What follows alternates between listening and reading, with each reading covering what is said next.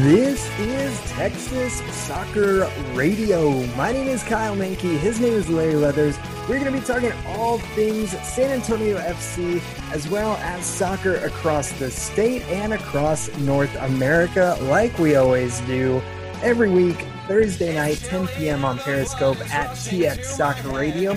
You can join us live. It is a fun time usually. So hi to all our Periscope viewers. Thanks for hanging out.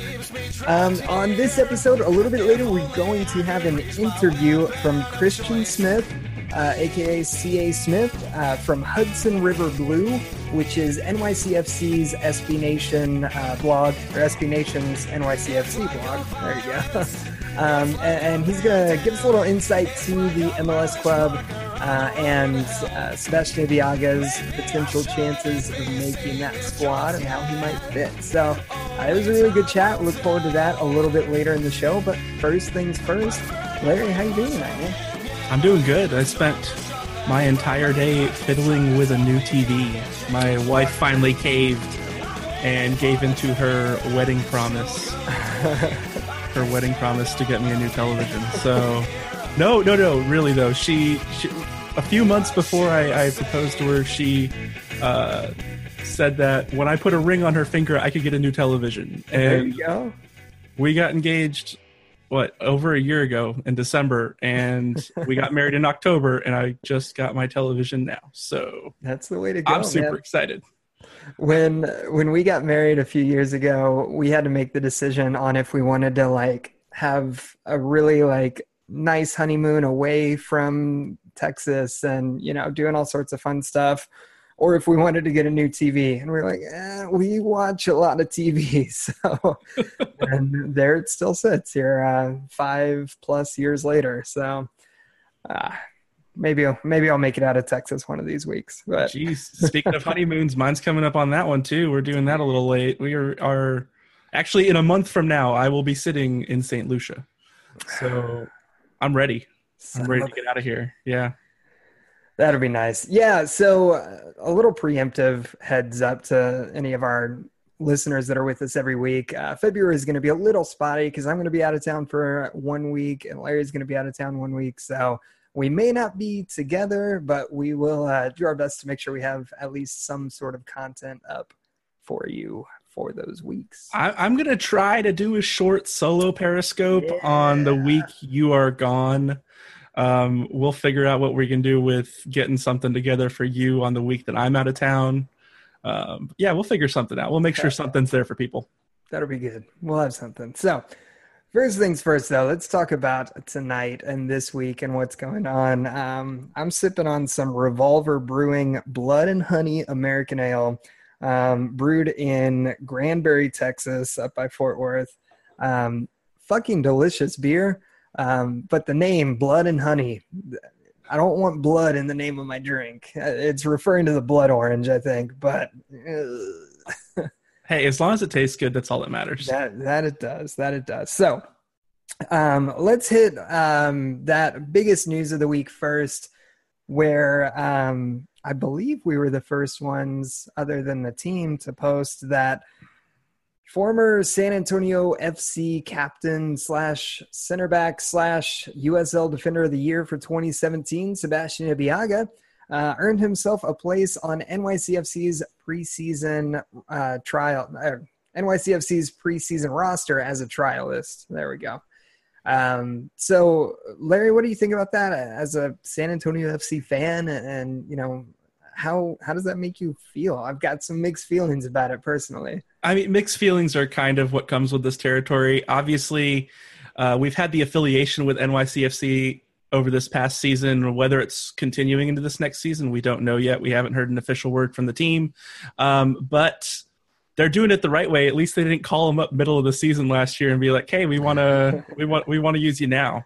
They waited to the off season, give him a chance to try out with the team, and I'm excited for him. You want to see the guys on our team get that opportunity at the next level. Preferably, it would be happening at the next level here in San Antonio. We still don't have an answer on that. We probably won't for a while, but I'm excited for him. But I hope I don't know. I want to see him back. It's a little selfish. I want him on the team because he's such a big part of our defense. But I will be happy for him if he manages to land a role with significant playing time up in New York. Yeah, that's the thing. You don't want to see him leave just to ride the bench, right? I don't know. I'm happy for him. It's exciting. And, it's exactly what you want for your top USL players is to get a shot with the MLS club. But as a fan, he was a really cool dude to chat with whenever I got to. And on the field, he seemed like he was a leader. He was definitely coaching some of the players on the field and wore the captain's armband a couple times. So I would definitely miss him from a personality standpoint. You would hope that if NYCFC took Ibeagha from San Antonio's roster, maybe we would get something in return. If you were one of the dozens of people that paid attention to the MLS Super Draft, I'm sure there's like 12 people out there, but yeah. NYCFC took a center back in the second round, which is kind of interesting. AJ Patterson, I believe is his name. Yep. So it'd be pretty cool if SA lost Ibeagha, if they could get Patterson back, kind of a high-level prospect and somebody that could potentially be at that MLS level one day. But I mean, the question is center back. I mean, AJ Patterson coming down, it's a pretty crowded position here on our team. Obviously, he's still young. He's in the Super Draft, so he's got a long career ahead of him still, and he'd be fighting for time. I don't know how much time he'd get on the field down here in San Antonio. Yeah, I feel like so with the San Antonio roster in general, I feel like the starting 11 is really solid. But after that, there's kind of a drop-off of not a lot of depth. It's like a lot of really high-level starters and then kind of some prospect-type players, Alex Bruce and Connor Presley. Not to say that they're not talented, just that they're kind of unproven, if you will. So maybe having that depth wouldn't be the worst thing, especially, the injury bug always seems to find us midsummer, right?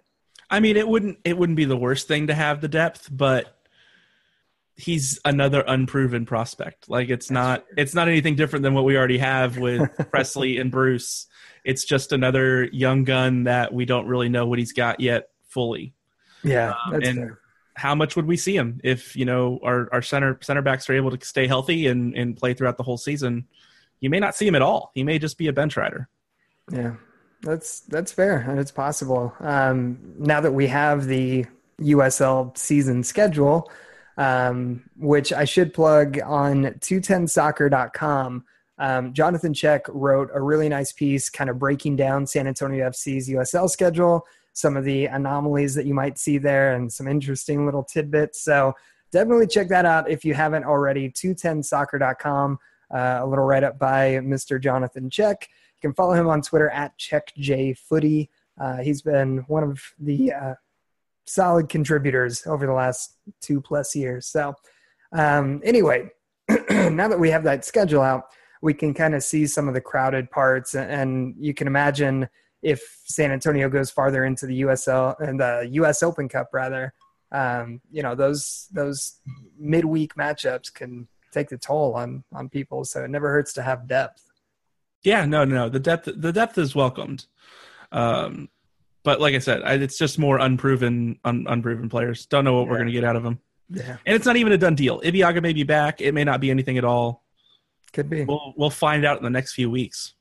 Yeah. We'll find out really soon because I believe players report tomorrow, if I'm not mistaken, Friday. If not this week, then definitely next week. So SAFC preseason training camp is getting ready to get underway. So I'm pretty excited to get out there and see what we can see whenever the media is allowed to do so. But definitely. Yeah, man, I'm so excited. I feel like January flew by. Like it did. It absolutely did. October, November, December. I love Christmas time. I love the holidays. But it was, it was a long time without soccer. And now January, I feel like it's still the beginning and damn, it's almost over. That's crazy. We're going to be into the thick of it really quick here. I mean, what, March 17th is the season opener for SAFC. We're a little over a month and a half away. It's sneaking up on us here really fast. Yeah. Can't wait. We're going to have to do some live shows before then. Yes, we are. But tonight, Thursday night, there was a season ticket member event, a little Rampage hockey for all of the SAFC season ticket members, which is pretty cool. I'm not a season ticket member, and obviously I'm guessing you couldn't make it since you're sitting here chatting with me instead of at the Rampage game. But it's still cool that they do that, and it's cool that they have the ability to do that with Spurs Sports Entertainment having multiple teams. It looked like it was a good time tonight. Maxey was out there. Alex Bruce was out there. And they were riding Zambonis and stuff. So it seemed like everybody had a pretty good time. I am determined to get Maxey Rodriguez on this podcast at some point this year. That guy, he seems like a character from all the videos that we've seen and everything. We will find a way. We'll make it happen. The only other little bit of SAFC chatter that I wanted to cover tonight, and maybe this is a little bit of a soapbox. I'm going to try to not make it a soapbox and make it more of a discussion. But the Soccer Factory and SAFC released some new shirts this week. They're white shirts with the red and the text logo and all that. And a big Nike swoosh on the male version. I'm not crazy about them. And it kind of brought around the point of, I feel like a lot of the SAFC merch is not particularly exciting. I love the kits. I think the jerseys are awesome, but is that just me? Am I crazy? Like, I feel like it's really hard to find a really cool SAFC shirt. You're not wrong. Most of the stuff is pretty plain in general, just a logo slapped on a shirt. There's a few, crazier designs here and there, but even them, they're pretty tame in general. And there's some really cool merch coming out of some of these other teams that I know. Phoenix sticks out in my head. They've got some great shirts coming out of Phoenix.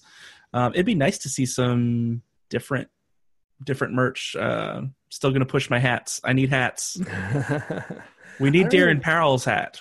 I know. Come on. We got track jackets out of the way now, and even those were pretty plain, but give us hats. I appreciate the fact that they went out of their way to put the soft shell jackets on sale and then the track jackets after everyone bitched about the soft shell jackets. Man, this fan base cares a lot, and that's something that you don't get at a lot of USL teams. So it's a good thing. It's a good problem to have that fans want better merch and want quality merch. But I'm not a designer. I don't have any suggestions. I'm just totally useless and complaining. But I hope we see something new this year. It's not even that it's not quality merch, because it is. I mean, they're all, they're high quality shirts. Most of them are Nike shirts, and they're nice shirts. The jerseys are nice. It's just they're plain. They're mostly just logos slapped on the front, and that's it. Did you see the Miami Heat jerseys that they came out with? The Vice City jerseys? They're the best jerseys ever for NBA. They are amazing. Whoever was in charge of that one, let them design everybody's stuff for basketball, because that blows.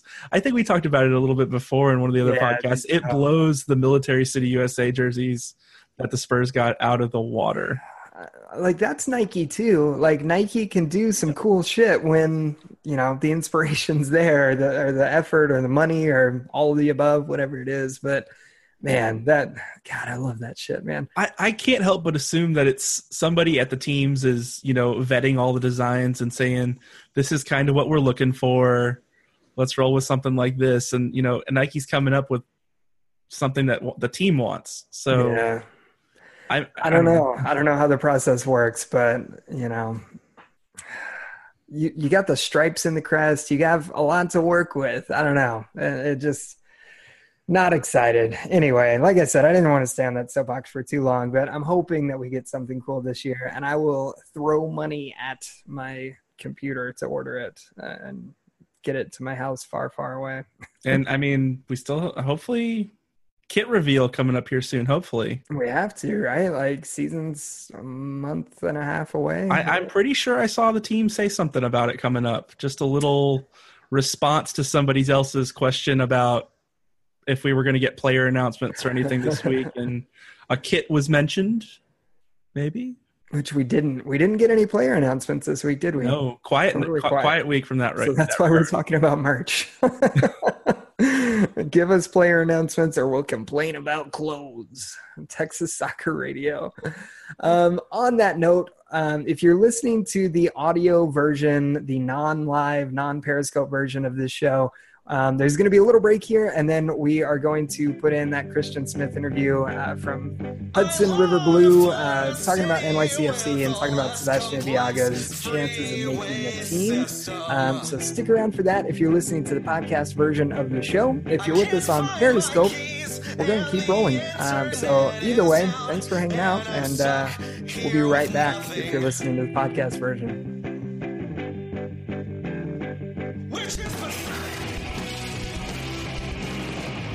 And we're joined now with Christian Smith from Hudson River Blue, SB Nation's NYCFC blog, NYCFC-centric blog, that I'm going to have a small role with, I think, going forward. We'll talk about that a little bit later. But Christian, how are you doing tonight, man? I'm really excited to have you on. I'm doing great. I'm excited to be on. Thank you for having me.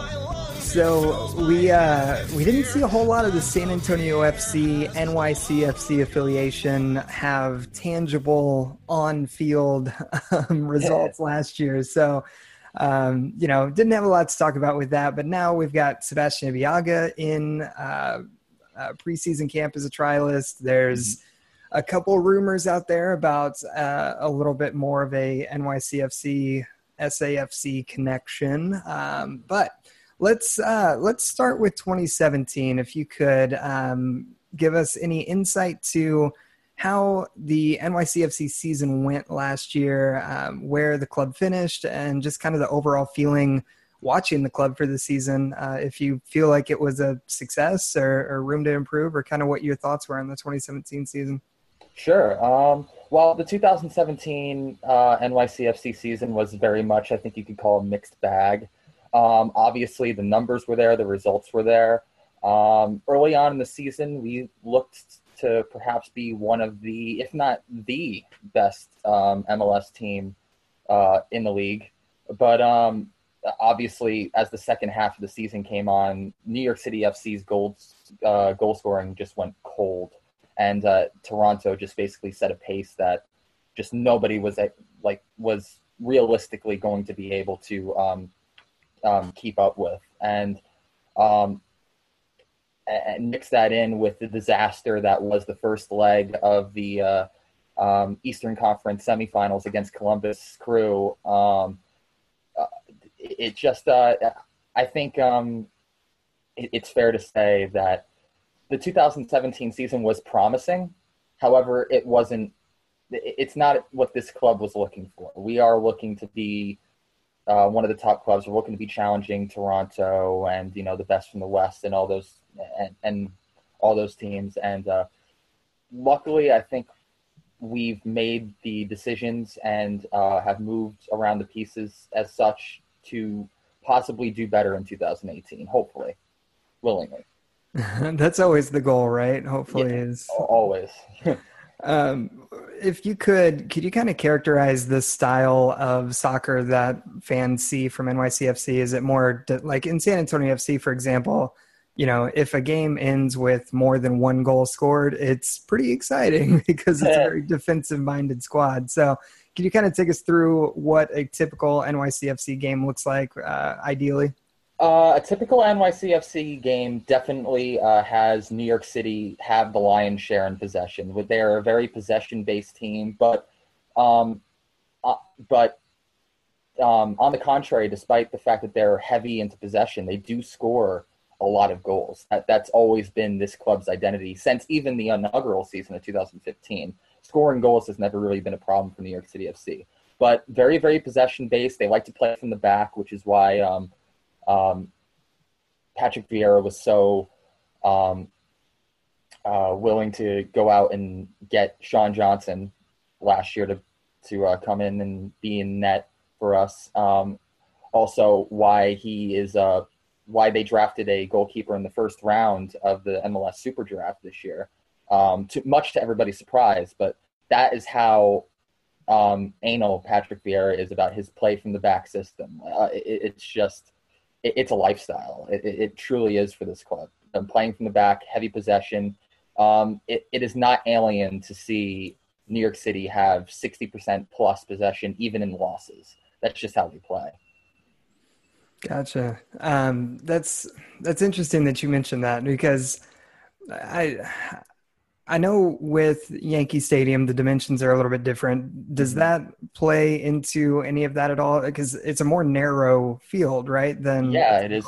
It's very narrow, but to their credit, I would think that it has a huge impact on how they play, because New York City FC, if you look at the past since 2016, they're practically unbeatable at home. Yeah. I think they only lost 2 games at home all year in 2017. That don't quote me on that. It might be 3 or so, but Right. there was a period of time where they won over 10 games in a row at home, even when they were struggling on the road. So what does the 2018 roster look like so far? I know obviously it's very early in the preseason process and everything else, but is it a lot of returning players? Are there a lot of players who, had their options declined and won't be back, or kind of a mixed bag? There was definitely a lot of players whose options were declined and they aren't coming back. Among those, the one that surprised me the most was right back Andres Struna, who came in very, very late into the season last year. But apparently that was just a short-term deal. They have not, to my knowledge, reached out to him to re-sign him. But there was, I think, 12 roster cuts in total this offseason. But they have built up the roster. They brought on Anton Tinnerholm from Malmo, who won Sweden's Defender of the Year last year, and is and does have plentiful amount of appearances for the Swedish national team. They also brought in a forward, Joe Inge also from Malmo, so there's a connection there. They brought in Ismail Chajori from Austrian Vienna. They brought in a center back, Cedric Hamtounji, who I think was playing in the second in League Two in France. And they've also brought in young DP Jesus Medina from Paraguay, who is 20 years old. They gave him a 4-year deal. There was rumors that he was actually going to go to Manchester City, and that City Football Group was going to put him on loan to New York City. However, apparently New York City got the better end of that deal and signed him to a 4-year designated player contract. So if Manchester City wants him before we're done with him, they're going to have to pay for him. And we also brought in Saeed Abdul Salam from Sporting Kansas City in exchange for 2015 MLS Super Draft pick Kyrie Shelton. So there's a lot of changes that are going on as well. And we even got some trialists and some academy guys up here right now for preseason camp. So there's a lot of change that is happening. However, I think most fans will be excited and optimistic at these changes. So knowing that all of those changes are coming in, it sounds like there's some real experience that has come in, especially on the defensive third. Yeah. A guy like Sebastian Viaga, is there room for another center back on this team? I would think so, because when it comes to depth, Cedric Hamtounji is really the only pure center back piece that we've brought in this offseason. Also, today, Vieira actually was talking to, I think, Dylan Butler, who works for MLSsoccer.com, and they asked him about Sebastian by name, and he said, and I quote, when you bring the best defender in the USL last year, that means he has something really interesting. In his first few days, he's been really good. He's tough. He's really strong. He has really good pace. He's doing good. End quote.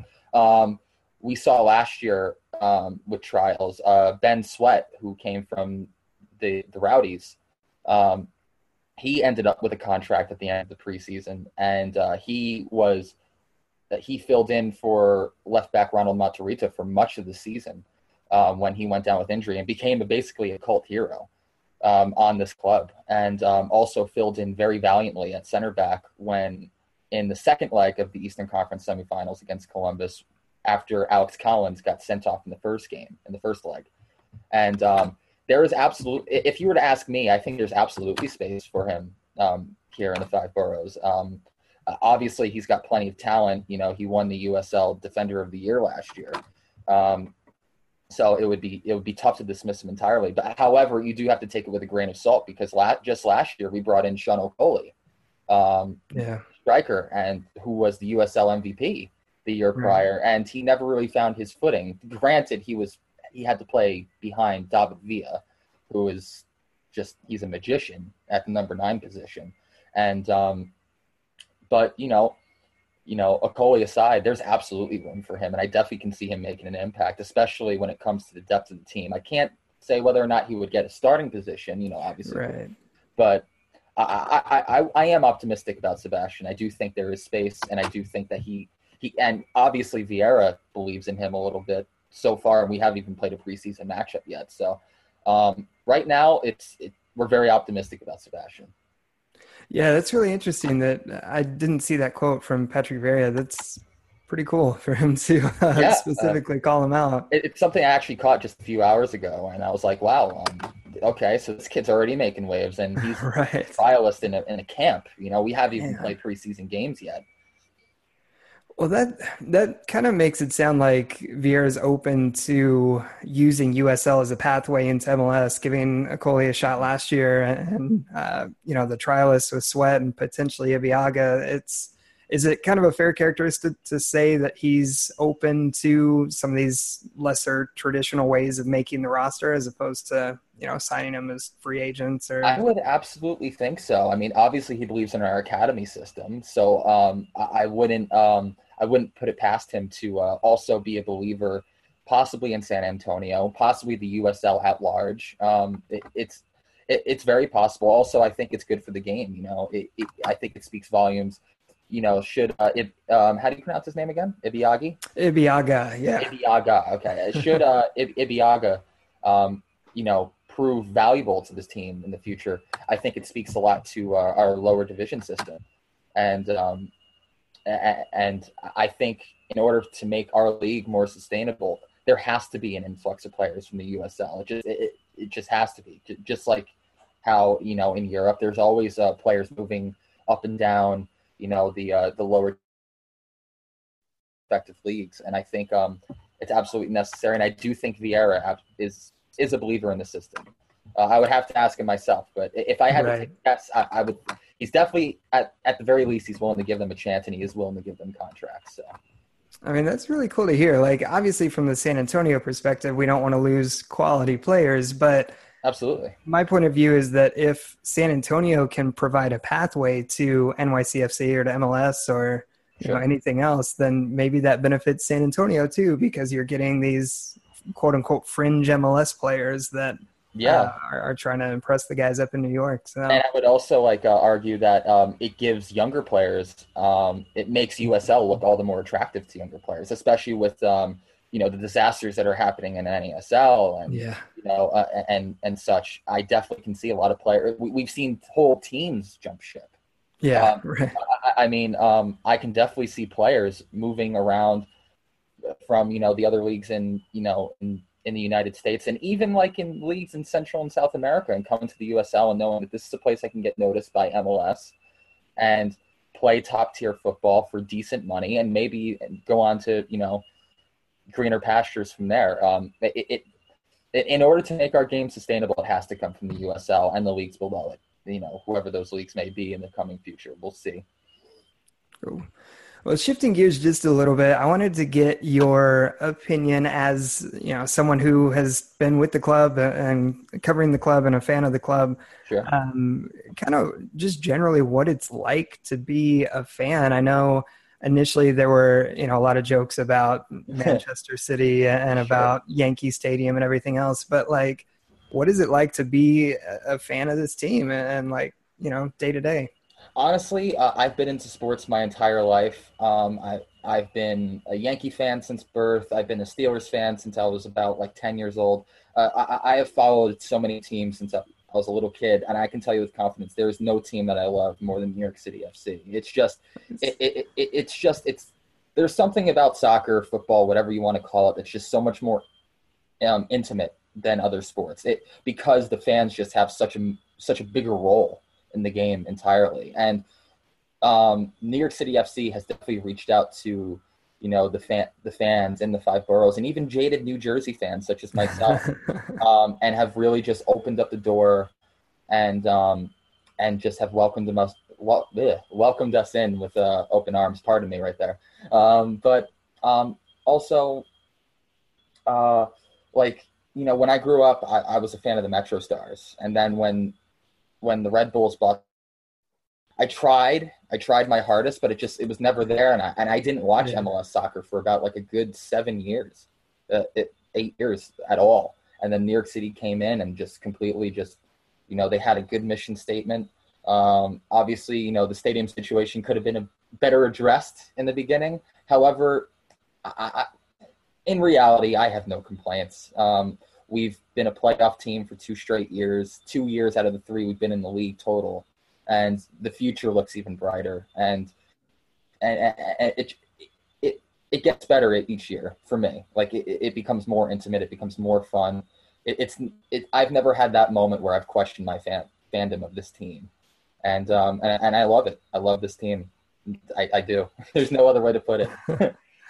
Now, obviously, there was some complications with Frank Lampard originally, but other than that, has there really been any feelings of Manchester City involved at all, or does it kind of feel like its own standalone club, separate of anything to do with City Football Group and everything else? I think it's definitely come off as more of like a symbiotic relationship, as opposed to we are a farm team and, blah, blah, blah, blah, blah.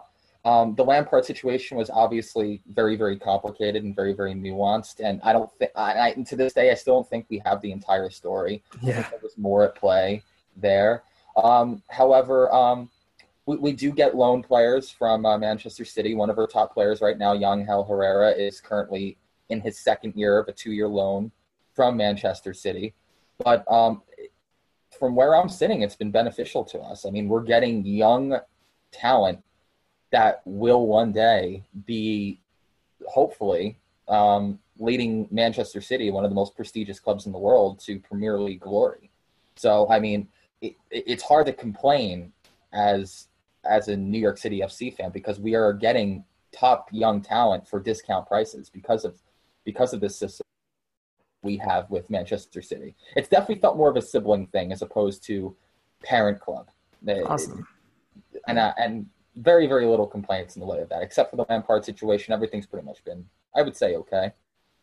I mean, Manchester City seems to be doing okay this year. Yeah, just a little bit. There's definitely worse clubs to be involved with. Absolutely. Well, cool, man. Well, I really appreciate you coming on with us, and I definitely don't want to make this the only time that we touch base with y'all up in New York, because even though nothing official has been announced, it's all kind of assumed that the San Antonio FC New York City affiliation will probably continue. There's no reason for it to not continue, I suppose.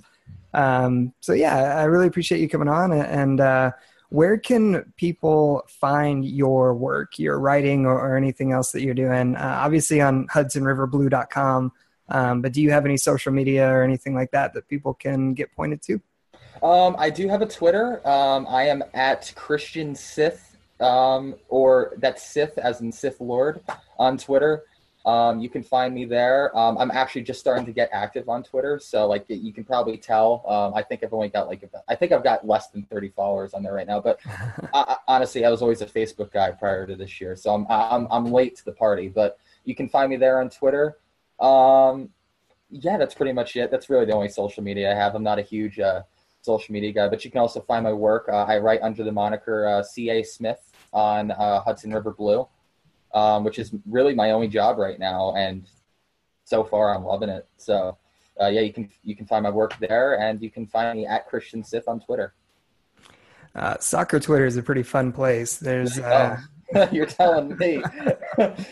It's a rabbit hole that maybe I wish I wouldn't have gone down, but we're already here. So it is it has definitely the best and worst of the soccer community, and it worldwide too. It's quite interesting. I think I cringe at least 4 times a day when I'm going through like a hashtag NYCFC and just keep the latest on. There's a lot of lolsy stuff, to say the least. I'm familiar. We'll put it that way. I can only imagine what it's like in USL. I've been the USL subreddit. It's it's quite a polarizing place. It's an interesting place, especially anytime you bring up promotion relegation and you get Ted involved, and it's. For sure. But if we may touch upon that for a brief second, I honestly think that USL keeping D2 status and NASL kind of getting shoved to the side and being put at D3 is probably the most beneficial thing that can happen in the way of promotion relegation somewhere down the line. Obviously, it's too early to think about that. The league is still expanding. There's still owners who don't want to lose, who want the return on investment first before any such system can be put in place. However, I honestly think with the standing relationship between MLS and USL, which from a business standpoint looks to be pretty good right now from where I'm sitting. I mean, all of our development clubs are there and such, and a lot of affiliated clubs and a lot of new exciting clubs. I do think USL's success is pivotal and paramount to adopting a pro rel system, somewhere down the line, whether it be 10 years, 20 years, or beyond. But the success of USL absolutely is important in that aspect. So I'm happy to see USL do well. I'm trying to watch more games now because I'm just stuck in such like this NYCFC like shell where I'm not even watching the clubs I watch overseas anymore. Right. I'm just strictly here. This is all I care about. But I'm gonna definitely try to watch more games because, like I said, their success is our success. Yeah, I'm right there with you, man. Like the stability of USL is what's going to potentially make Pro Rel possible later. I don't think it'll happen anytime soon, kind of what you were saying, but if it's going to happen, I think this is the best way for it to potentially be there. So I do believe that. I mean, I could be wrong. I'm not a genius when it comes to adopting a Pro Rel system because obviously we've never had one, but right. I would love to see it. And I like you said, USL's success, is a very pivotal part to that. For sure. Well, Christian, I really appreciate it, man, and we will catch up with you again soon. Yeah, absolutely. Thank you for having me. It was fun.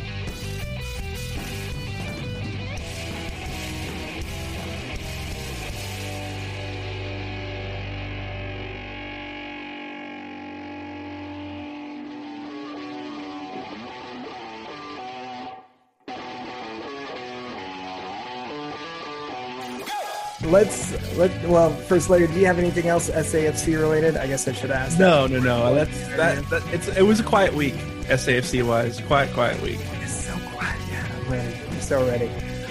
So a couple bits of news. It's going to be a relatively short show tonight. That's always the kiss of death when I say that. But a couple of bits of USL news. First off, it looks like FC Dallas is actually going to have a USL affiliate next year. The quote was, "We'll definitely have a USL affiliate next year." So that's exciting, I think, from a Texas rivalry standpoint, and it could potentially have some major effects on OKC Energy, who have had that Dallas affiliation for a few years now and kind of rely on it. So any big thoughts about FC Dallas 2?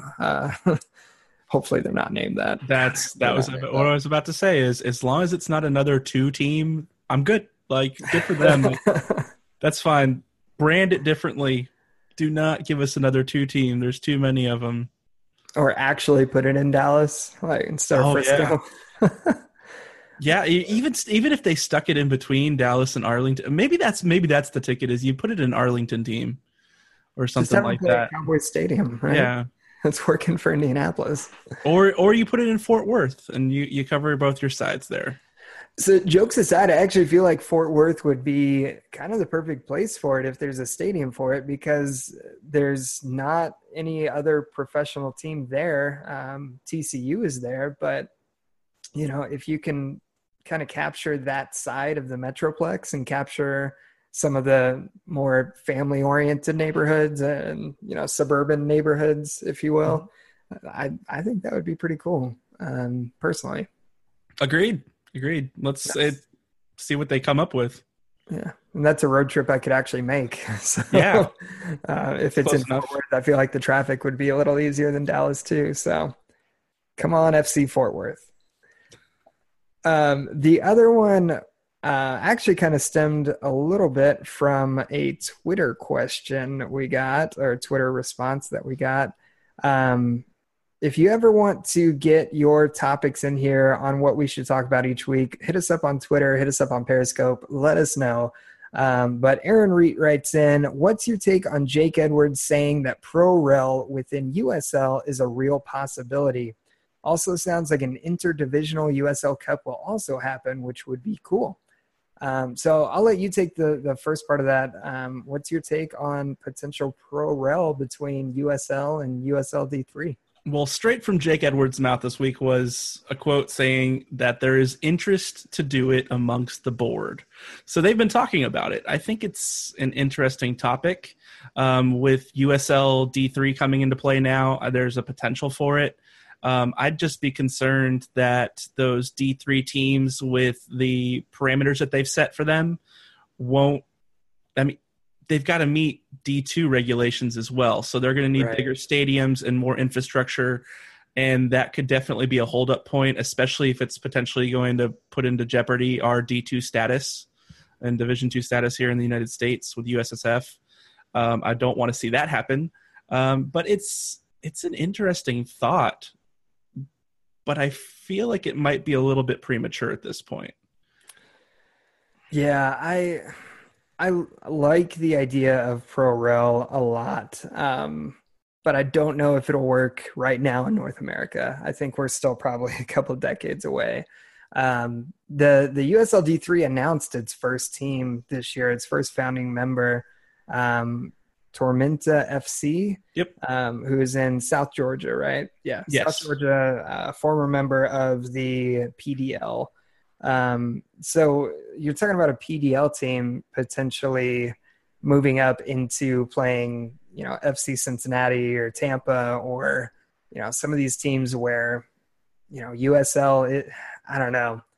I'm right there with you, man. Like, I think the concerns for me about pro-rel between USL and USL D3 are the same as my concerns from MLS to USL, where a lot of USL teams can't meet the Division I standards and don't have any intentions on meeting the Division I standards because it doesn't make sense for them financially. So I think it's a really interesting concept, but there has to be some support from the league.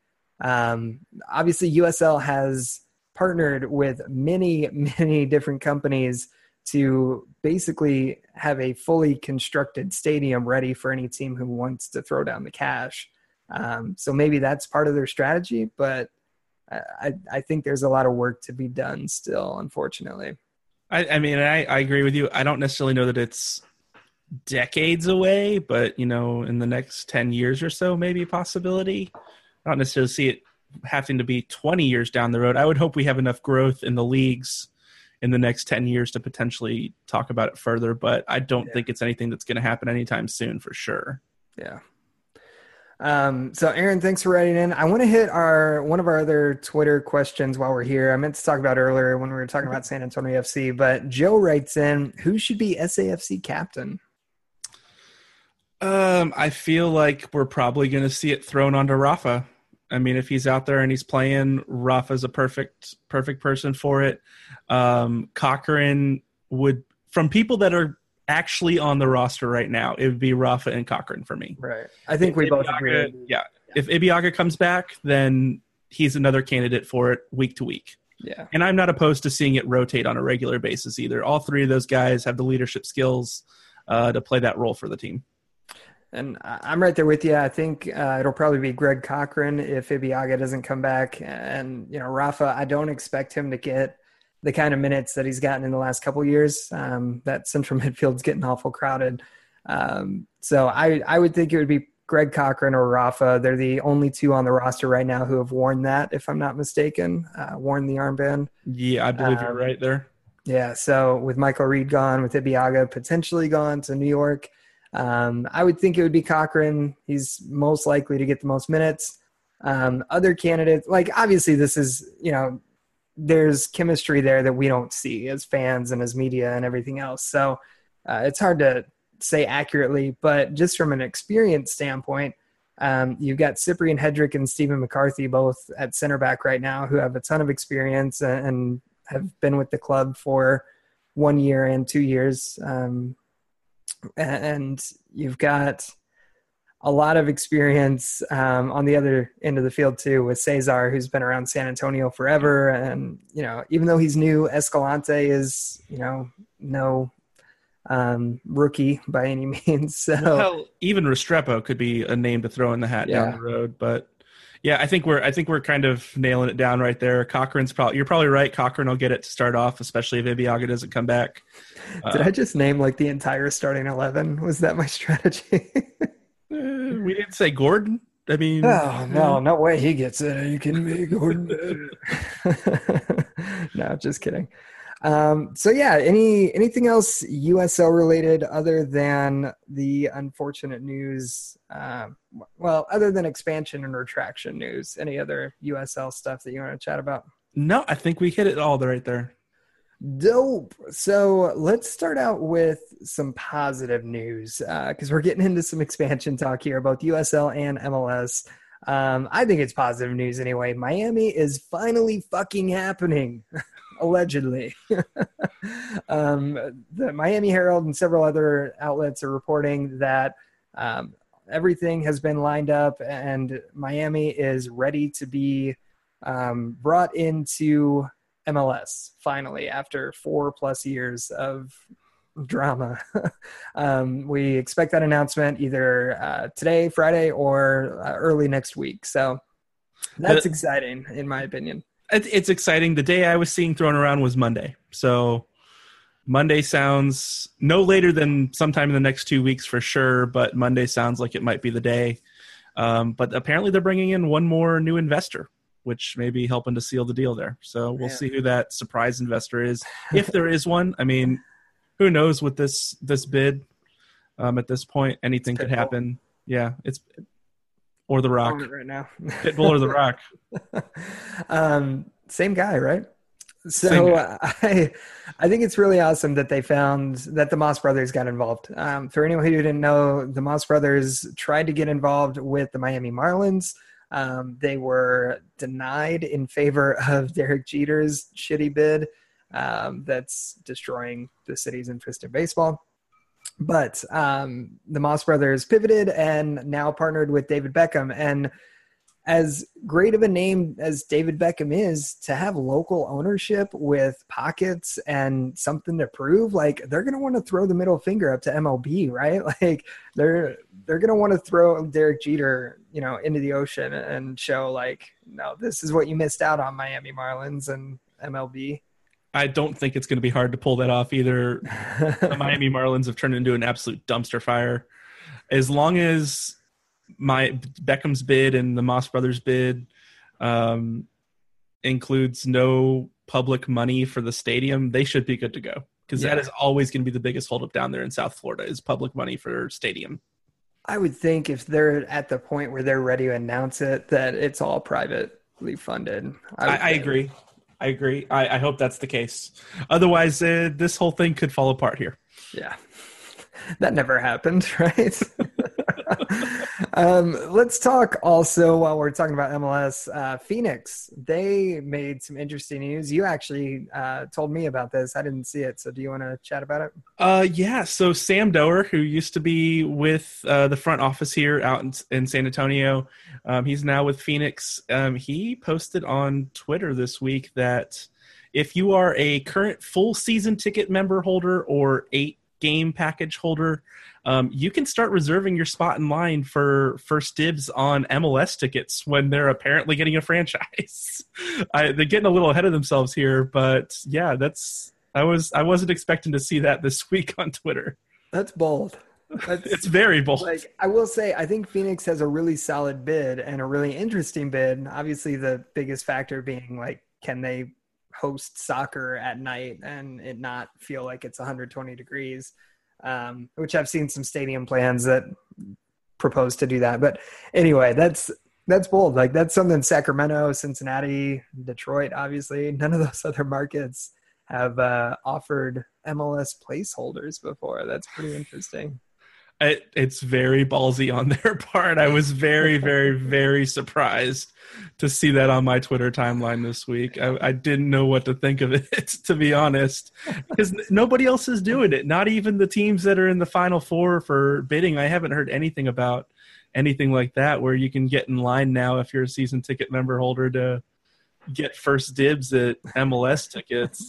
Like, that's crazy. That's pretty baller. Like, I don't know what else to say about it, but, like, all right, cool. Like, it's a lot of confidence on their part. I mean, I guess there's nothing at stake, right? It's not like they're taking down payments specifically for MLS. It's tied to the USL season ticket holder, right? That's what it sounds like. It literally was like 2 lines worth of tweet. 2 sentences saying if you were a season ticket holder, you could put yourself into the placeholder in line. So the other fine print details like that, if you've got to put money down or anything, it didn't sound like you had to, but yeah, I guess there's always that possibility, which would make it even worse. Like, that's crazy talk, taking money for a team when you're not even a finalist for an expansion bid right now. Yeah. So we talked about the expansion. You ready to get to the retraction or potential reduction of teams? Before we get going, I do want to say Boston's NWSL franchise reportedly folded tonight. I saw that right as we were getting on to do the show, so we don't have a lot of details on that. But if that's true and that drops NWSL down to 9 teams, I believe, for the 2018 season, that sucks. And there's no excuse for that for the country that has arguably the best women's team in the world, or historically the best women's team in the world.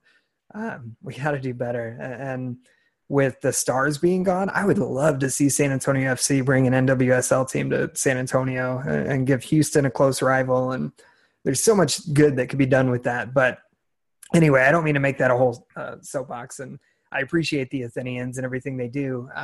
But for the top division women's league in North America, we have to do better than 9 teams, and one of them folding right before the season. That's an ASL shit. It's a tough situation. We talked about this last week a little bit. Women's sports, it's a tough sell a lot of the time. You mentioned the Stars leaving San Antonio, that it just wasn't generating the revenue. Like, I get it from a money side of things, but their team, the Stars team, was very competitive there for a few years here in San Antonio as well. And look what ended up happening with them. I don't feel like it bodes well for SAFC wanting to bring another women's team in another sport into the fold when top tier teams in that league are folding right now. Yeah, but that just doesn't bode well. I guess my point is, like, there should be ownership that can support these women's teams. And I feel like seeing how many fans come out for Women's World Cup games and women's tournaments in general, like, you'd think that there would be support for that for a league. I don't know. I don't know the financials, but you say that, with Women's World Cup, and I feel like it makes sense that there's more support there, because then you're not pulling just from a single city. Yeah. You're not just looking at the people that are interested in Boston. You're looking at the people that are interested across the entirety of the nation. So it's easier to see that large following for them. I don't know. It's a tough situation. It really is. And isn't the Boston team owned by Robert Kraft? I mean, the money's there, right? I could be wrong. I'm not 100% sure, to be honest. I could have sworn that Kraft was involved with that team, and if that's true, the money's there. So something else is going on. The ownership support should be there. Yeah, I feel like if USSF is going to help out with any of the professional leagues, it should be the NWSL. Like, I feel like that's the one that needs it most. Obviously, USL teams aren't making, ridiculous amounts of money or anything like that, but you just got to do better with the NWSL. It has to be better. There has to be a market for it. I know if the NWSL is in San Antonio or Austin or San Marcos or New Braunfels or, somewhere where I could drive, I would go see it. And it's same for me. I'd go too. I really would. It looks like they're owned by Boston Women's Soccer LLC. So I do think that's separate from Kraft, but okay. Not sure, to be honest with you. I'm not sure either. So, like we said, that broke pretty late. We didn't get a chance to really look into that too deep. And I am not an NWSL expert, though I do support the league from a, I want it to thrive. I want it to be good. Anyway, let's get back to USL, more in our wheelhouse a little bit. Rochester Rhinos potentially homeless in their season vacation here. The city evicted them, or is attempting to evict them from the stadium where they've been playing. The team does not own the stadium. They're leasing the stadium. And correct me if I'm wrong, but the city is saying that by not playing this season, the Rhinos are in violation of their lease agreement. Correct. They are in default of their lease agreement, according to the city. Obviously, the team is denying it, and they're going to be fighting it, but it's unfortunate that now they have to dedicate time, money, and resources to fighting a legal battle that they really don't need to have right now. They're on a vacation because of money, and now lawyers aren't cheap. They're going to have to sink money into fighting to keep that stadium agreement valid for the future if they do decide to come back for the 2019 season. I just don't understand, why, if you're the city and it's paid for, why do you give a shit if they're playing there or not this year? What else is going to go there unless there's another ownership group knocking down the door trying to bring soccer to Rochester? I haven't heard that, but could be. Well, I mean, obviously now I haven't looked at the schedule to see what went down with that, because prior to the schedule release back, I think it was in December and November when this was all going down originally, they did say that Capelli Stadium was potentially going to be hosting USL games that weren't Rochester's. Yeah. So I don't know. Obviously, if Rochester's not playing, they can have those games and they can put concerts in there and other events. It shouldn't affect it. The lease agreement's there. They're making their money, and that's good for the city. Yeah. But obviously, they don't feel the same way, or there's something else that we don't know. Well, the last little bit here that we had to chat about,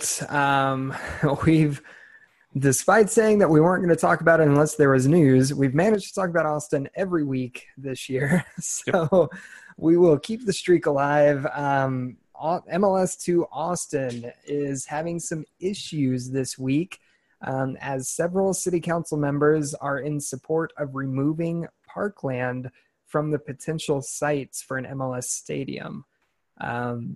That changes things. To put it lightly, that changes a lot of things, because to my knowledge, there were 3 sites that were still being considered. The only one that was not Parkland is near the Domain, which is not really in the urban core, definitely not downtown.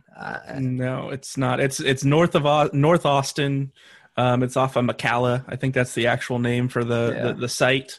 But the quote that I read was, Butler Shores and Guerrero Park are generating too much public outcry to consider giving up Parkland for a sports venue. And that was from Ann Kitchen. Obviously, she was very vocal in the city council meetings that we've seen about verbiage and Parkland specifically, and who was going to be funding any infrastructure involved with that soccer stadium. So she's continuing to be very vocal now about the potential for soccer in Austin on Parkland. Kathy Tovo's following suit behind her, and I saw some things saying that they need 5 votes to nix Parkland, and they've got 4. Yeah. So they're on the brink. There's a couple swing votes there that are still yet to be decided, but does not sound great if MLS wants to have a stadium in downtown Austin at this point. Yeah, I've said this whole time that I think MLS will make Austin work no matter what, and this is the closest I've been to saying maybe not, because I don't know that they're going to want to get into the business of going into not necessarily suburbs, but not true urban core, because that tells all their other expansion franchises that you don't actually have to be in that urban core. Not a good situation if you're pulling for the relocation of Columbus Crew to Austin, Texas. I feel like what happened, I know this isn't what actually happened, but I feel like what happened is those city council members opened their Twitter accounts for the first time in a few months and saw just a million hashtag Save the Crew posts that they were tagged in. And they're like, oh, people are a little upset about this. Oh, yeah. Finally opened their eyes and saw what was happening all around them. Yeah, I think it's really interesting. There's definitely some pushback from some local Austin groups that are not MLS to ATX, the PSV run group. There's pushback where they're encouraging folks to write into the Congress, to the city council, and express their support for the use of parkland for MLS Stadium.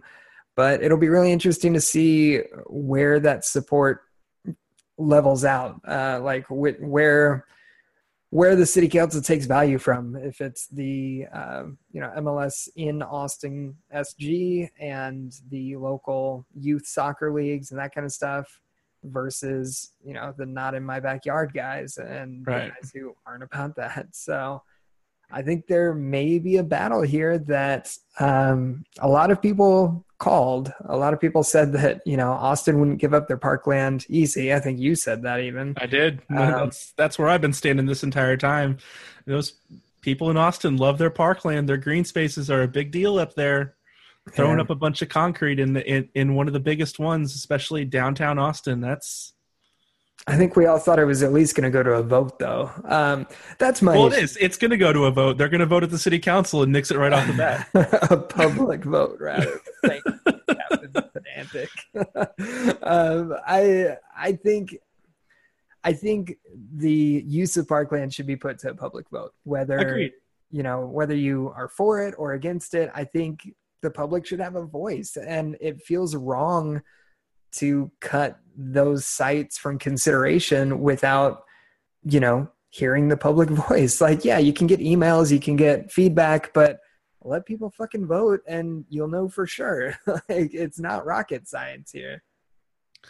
Yeah, you're totally right there. And it should come down to a vote, but the fact of the matter is that we knew the city council could always just levy the decision and make the decision for the people there. Yeah. That was always a possibility that was on the table. A public vote was never guaranteed in this situation. And I think this makes a potential mid-February city council meeting a lot more interesting, especially if they are able to get those 5 votes behind the scenes. You could definitely see Ann Kitchen call for a vote, even though they haven't gotten all of the feedback yet about stadium sites. We could just see this killed right off the bat. And then they're up to McCalla or bust. McCalla or bust. It's really, I don't know what happens if they can't relocate to Austin. I don't think they relocate to San Antonio. I don't think the Spurs have any interest in that. And I don't think that Precourt can stay in Columbus. They could stay in Columbus, but they're going to have a lot of making up to do up in that city.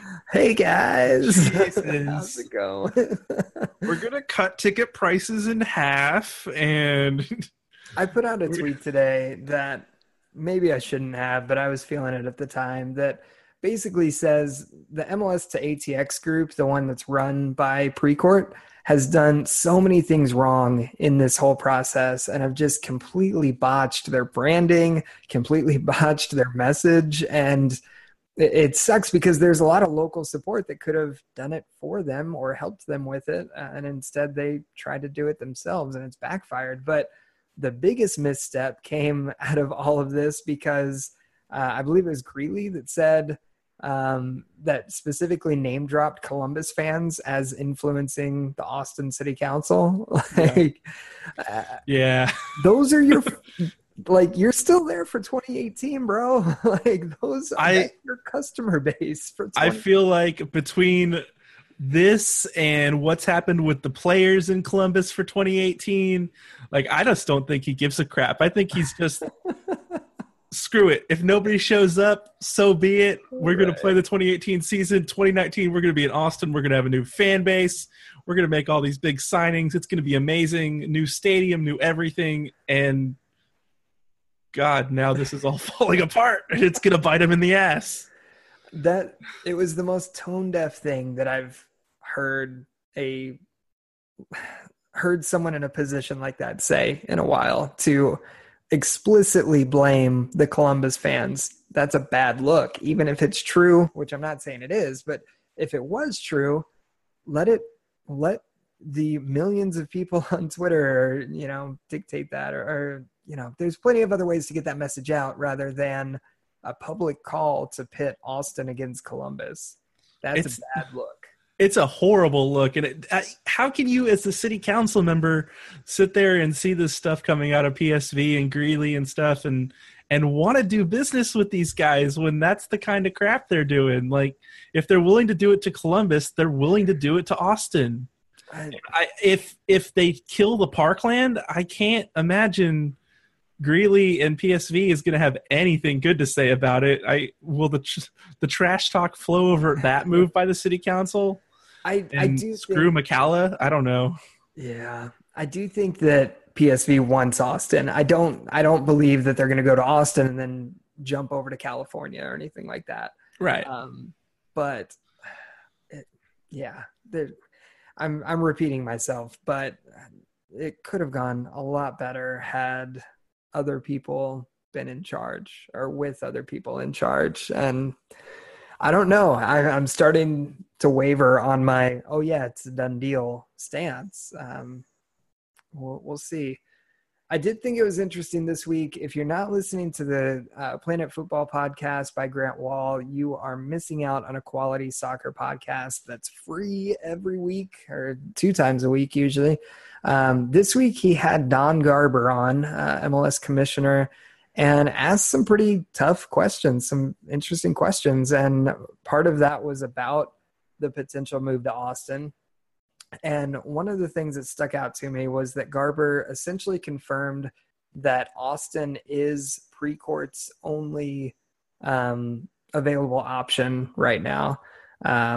So the quote from Garber is, "We'll agree that all teams have the ability to move to another market with league approval, but we're going to limit you to only one market." And that one market was Austin. And that was because we had no expansion activity going on at that time, which was 2013, which you had the Scorpions pushing for MLS at that point, didn't you? Yeah. Anyway, regardless, there was no expansion around the country other than that, I guess. Man, Miami. That's such a shitty statement. That would have been the beginning of Miami starting right there. Yeah, but the point coming away from that quote is that Austin is Precourt's only available target right now, and it doesn't sound like he has league approval because upon purchase, we said we'll agree that all teams have that with league approval, but we're going to limit you to only one market. I guess it's a little ambiguous, but I read that and I listen to that as him saying that they don't have legal approval, which would be another big change from what I assumed, because I assumed that, that was the one place he had legal approval for. And as long as he could get a stadium, he's good to go.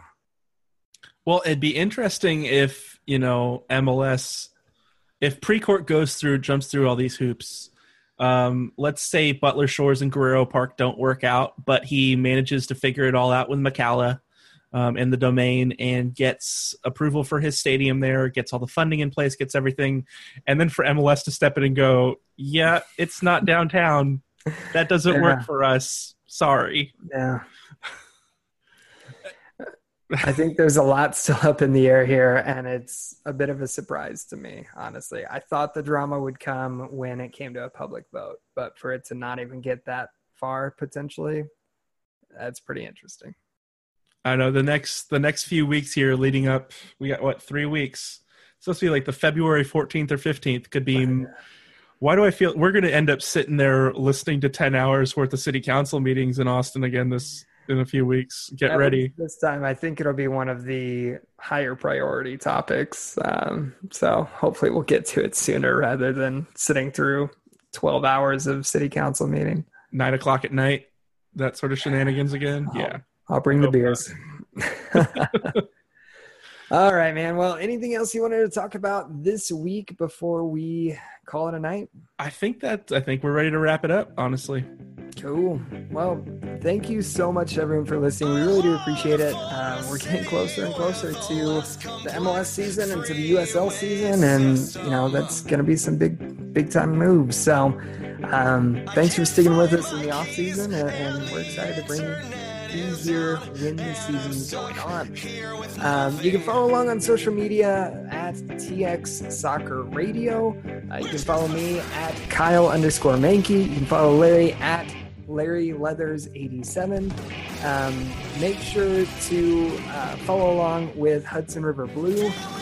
If NYC, FC, and SA are affiliated, which we kind of assume that they're going to be, just because we haven't heard otherwise. I'm going to be writing a potentially weekly piece for them, just kind of covering SAFC for any New Yorkers who are curious. So if you want, I don't know, whatever, or don't. It's a free country. But that'll be fun. I'm really excited for that.